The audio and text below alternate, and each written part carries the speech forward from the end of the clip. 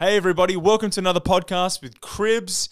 Before we get into our next guest, I just want to remind you that if you are looking for an investment property, looking for the next high growth market and want to know how to secure that good quality asset, you need to talk to me and the team. We are looking across the whole Australian eastern seaboard, only work with the best developers in the industry, can help you secure that asset, do the cash flows, have a good understanding about where you're going to find that growth. So ultimately secure that investment and keep on building that fantastic portfolio to achieve the long-term dreams. Reach out to the team, have a chat to me, and let's get into this next show.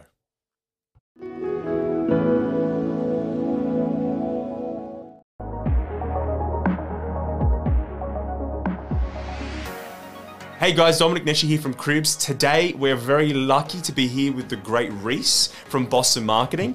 Today, we're going to be talking about all things sustainable development and ethical investing. The guys at Pace and Boston Marketing are doing some really beautiful and amazing innovative works at Melrose Park and some of their other sites. So we're going to cover a lot of that in this episode.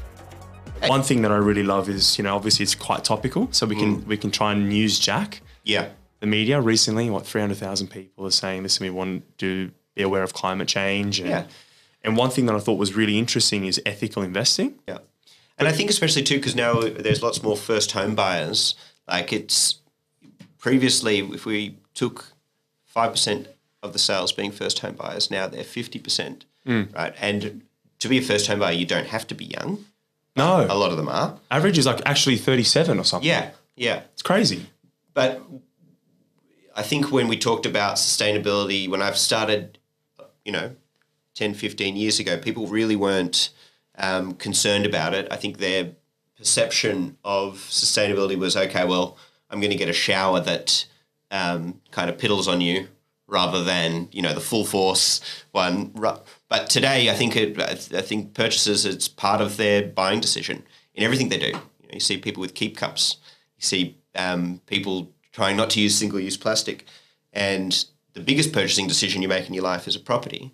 And I think why wouldn't that carry through to that decision as well? Well, that's exactly right. And even from the financial markets, right, you have a look at new banks that are saying we're not going to invest in coal. Yeah. We're only going to invest in sustainable energy or ethical investment schemes, for want of a better word. So they want to make money, but make money in a way that makes sense also from an environmental impact. Yeah. And I feel like there's not enough chat about it on the property front. When companies like yours are doing embedded networks and solar power and doing their own rail line and creating private, boats and private shuttles to try and create people into buses, we get cars off the road. There's so much happening. It's good to get excited about it, but it's kind of just said as a marketing spin as opposed to what it's actually doing. And there's a big growing movement that people would genuinely rather invest in that type of investment or that type of property because you're going to have a positive global impact as opposed to some old shitter or just some crappy building around the block. Well, I think I don't know if there's any Australian studies, I'm sure there is, but the US Environmental Protection Agency says that living in a unit in the city is 3 times more energy efficient than living in a house in the suburbs. So that's without all of the additional things that developments can look to do to be more sustainable, environmentally, economically, socially. But certainly when you just think about, okay, well, how well sealed is a house, from a drafty point of view, right? Yeah. Versus apartments have to be built with the BASIX rating now, BASIC being the Building Sustainability Index, which was introduced in 2004, right? And the goal of BASIX was that a new home, and this is any new home, needs to be at least 40% more water efficient and more greenhouse efficient than a pre-BASIX property being built. So that was a big change that's happened in the space. And then you everything can give you points towards BASIX. If you have PV solar panels on the roof, that'll power the common areas, that'll give you points. The glass that you use, whether it's double glazing, which will provide further thermal efficiency. People always think about double glazing as just being a noise reduction device, but it's also a really good way of keeping the heat out in when it's hot and keeping the cool out when it's cold. I mean, if you've ever been into an apartment, a new apartment, you'll find that those dramatic changes in temperature aren't anything like you would expect living in a house. So just that alone is a big change. And look, part of that is the exact reason why I think new property is such a valid and profitable investment vehicle, because tenants are demanding more. Yep. You know, you can get a better quality tenant if it's going to be heat regulated, if it's going to be sound regulated, you can actually create your own little microcosm of comforts and, you know, genuine peace and security in your own home. Where a lot of older places don't have that. And look, I'm not knocking older places. I think there's a lot of value that you can engineer from buying old. I just think that there's a very warranted conversation to be had about making ethical investments into property. Like if you've got two options and you're feeling more green at heart, you do your compost bins and you know you do your keep cups. People should be aware that you also have an option in property.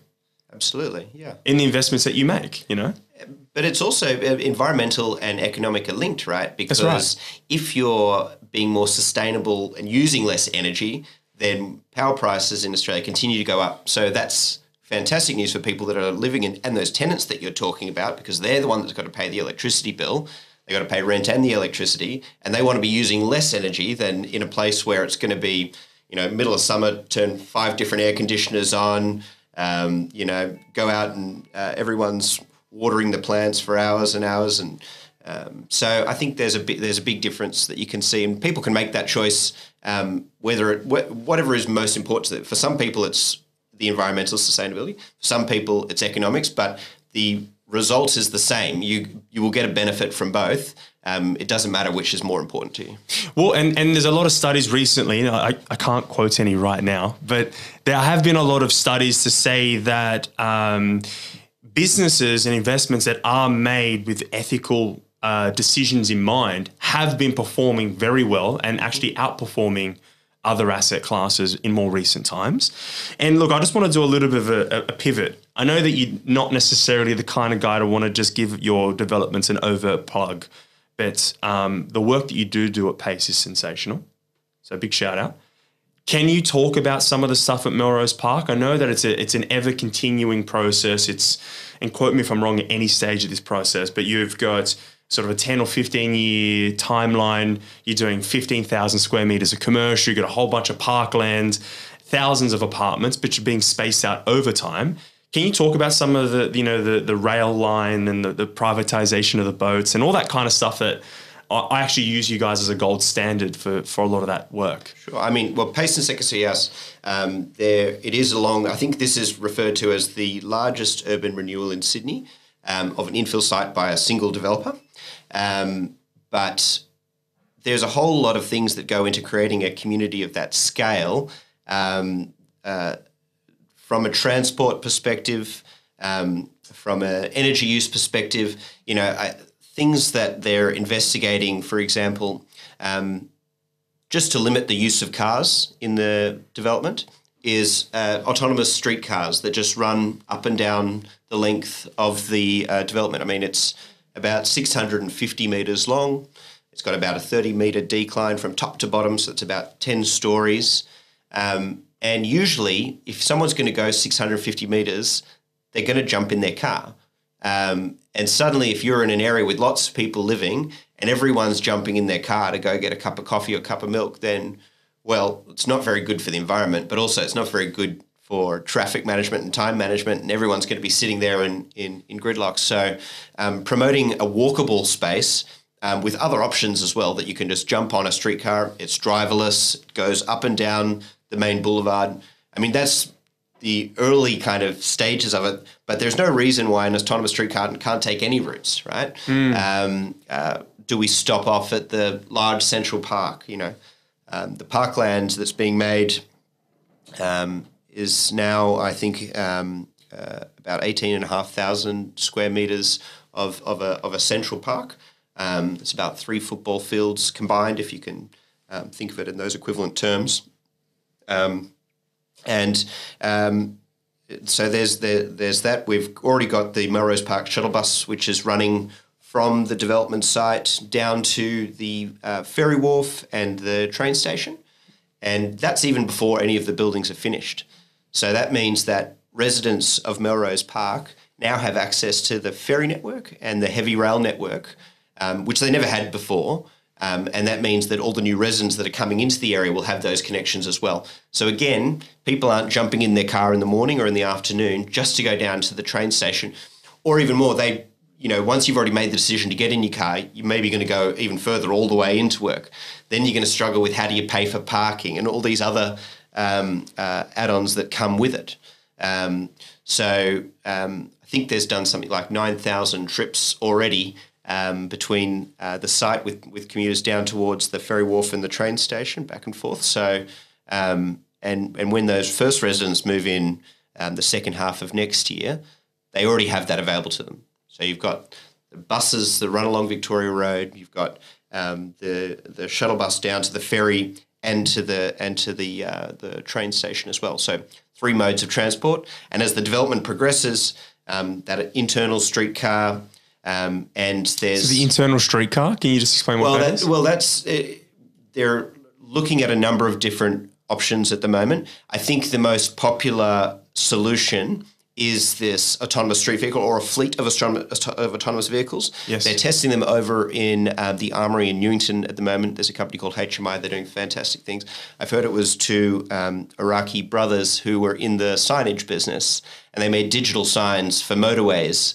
And they kind of had a look at the way things are moving, and they were saying, well, people read signs, but they see a future where cars will obviously just speak to each other, and there'll be no need for a driver or someone to read the signs. So as a way to continue their own business or give them longevity, they've actually transformed and gone all the way from digital signage to making the autonomous vehicles. Which is a huge leap to make, right? But but you can see how they came to that decision as well. This is where the world's going to go. The most interesting thing I think about cars and developments in particular is one of the most expensive parts from a construction perspective is obviously excavating basements and building basements, and all of the old developments will need to go through first a retrofitting process. If everyone gets electric cars, then suddenly there's no infrastructure there for all these cars to charge. There's no loads on the substations that will have all of these cars charging, if that's the way it goes, right? I think and hope so. Sorry to interject there, just because I've got an order on a Tesla 3. Right. And I'm trying to practice what I preach. But you're right. Like all these buildings need to go through a bit of a change or an upgrade because it won't be able to keep up with the capacity and where demand is going. Yeah, so that's going to be one of the benefits of buying new properties now that are being built. Like Melrose Park, we're building EV chargers in the basement. But then you think about, okay, well, what if we go another 20 years down the track or 30 years down the track, and do we still own private vehicles, or is it everyone, does Toyota or Uber have own a subscription service that we all kind of drop into? Because the cars, you don't need drivers anymore. A car can be ordered and you take it from A to B. You rent it. And now what happens with all these basements that are happening under the buildings? I mean, the most logical, I guess, is that they can all just turn into additional storage for all the lots above. Meditation rooms. Meditation. You've got a meditation room here in your office. Yeah. But I think there could also be some more exciting ways of thinking to use those spaces, and there'd be some good innovation there to say, well, okay, we've got all of these underground spaces. I don't know, can people grow their own food under vertical the building? Gardens, interesting. If you have solar panels on the roof that are powering some of the lights that you could be using to grow micro farms under the building. I mean, that's kind of we're jumping into the future.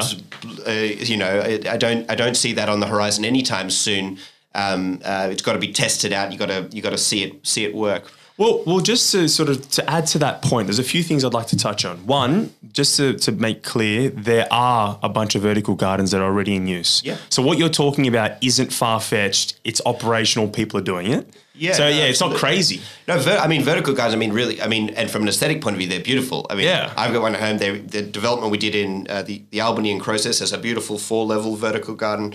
But I think now to take it underground without light is it's all possible. It's an engineering thing. Yeah, that's for smarter people than me. The second thing I wanted to ask you about, and I don't know if you can go into any level of depth or about this, but can you chat a little bit about the solar power stuff that you're doing or the embedded network? So I know this is all early days, and because you're doing a 10 or 15-year project, these types of things will change and evolve over time because it is quite literally going to be a smart city in my mind. Yep.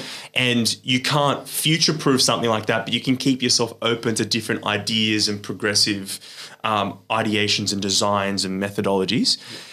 Can you talk a little bit about solar power, embedded networks, what you're doing and how that kind of works within Melrose Park, but any of your other developments? Sure. Well, I know there's 3 stages so far that have been approved in Melrose Park, and all of those stages have PV solar panels running along the roofs. Okay. Quite dense.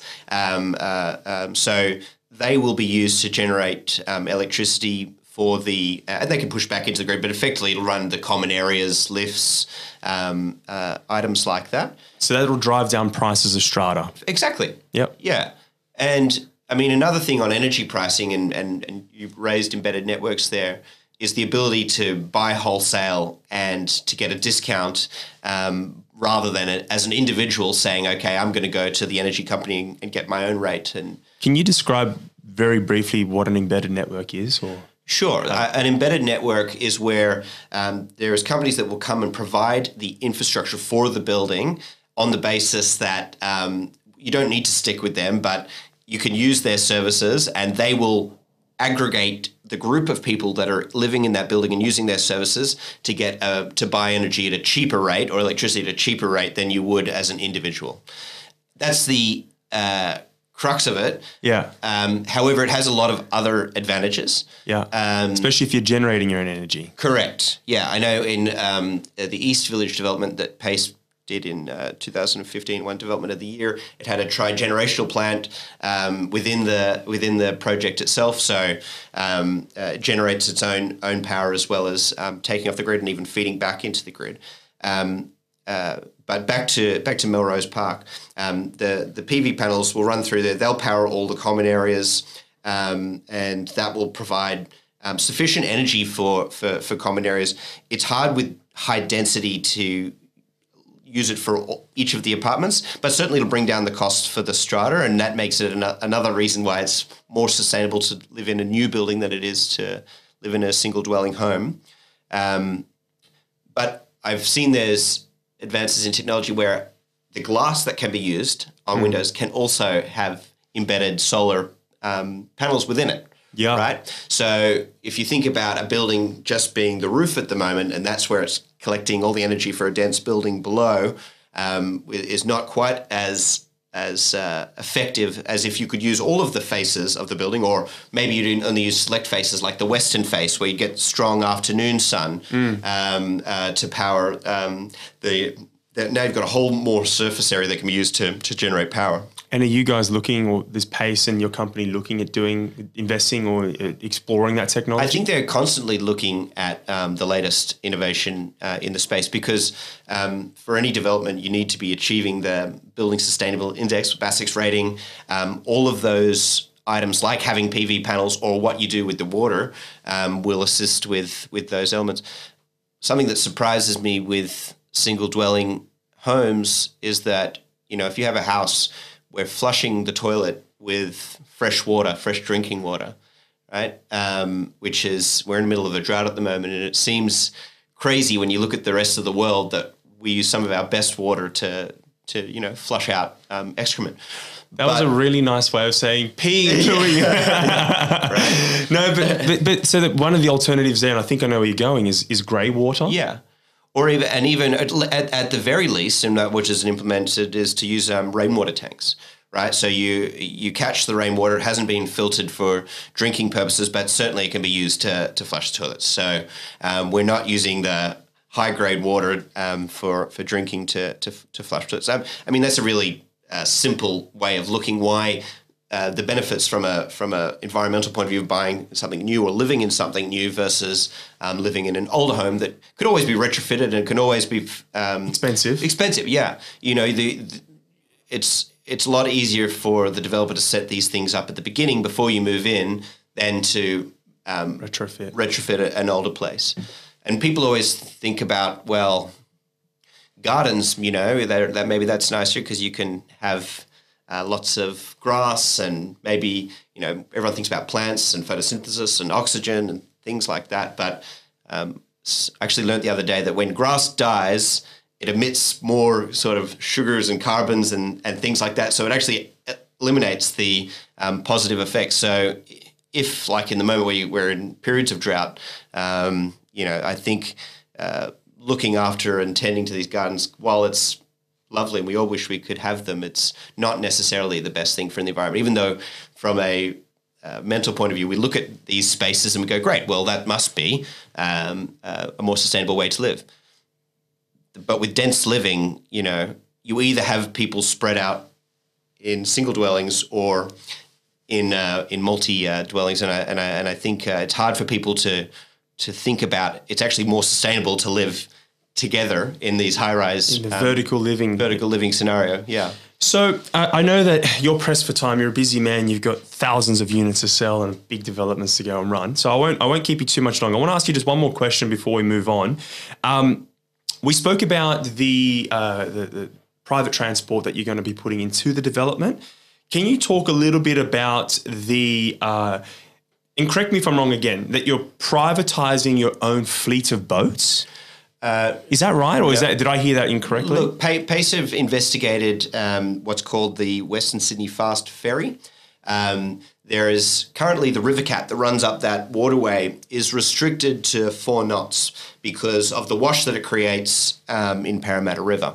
Because it's a bigger boat. That's right. Yeah. Well, it's a bigger boat. I mean, it's a catamaran, and it's been designed for probably not used in that kind of wetlands. I mean, it's better than going up there with a Manly ferry, but still it creates significant wash. So there had been a design boat that could go 3 times as fast. It could go 12 knots and actually create less wash than the River Cat running at 4 knots. And which, of course, you got mangroves and wetlands up in that area there, so it creates less damage to the environment as it goes up the river. Those plans are still there and still available, and that's still something that I know the developer wants to happen. The problems, I think, there is different government bodies that have to approve any of these services or upgrades to jetties to ferry wharfs or creation of ferry wharfs. So that's an ongoing conversation with all those different bodies. And I know that from speaking to PACE, that's something that they really want to do. But they just want to they want someone to say, yes, come on, let's do it together. And it's sometimes it seems crazy that, you know, you have an offer from someone to say, hey, we found a better way to do things. We want to help fund it, and we want to work with you to create this. And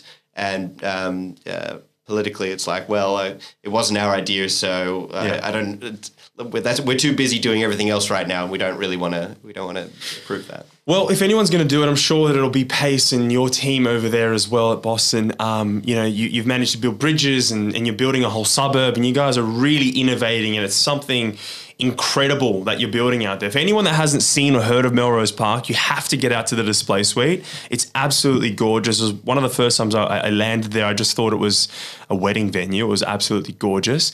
So, Reece, thank you very much for coming in today. I really appreciate your time. This is one of the longer podcasts that we've done. I could have kept on talking for an hour. Okay. But look, I want to say thank you for your time. And if there's any parting thoughts, please feel free to drop them. And we'll hope to catch up again soon. No, thank you very much for having me. Awesome. Nice. Cheers.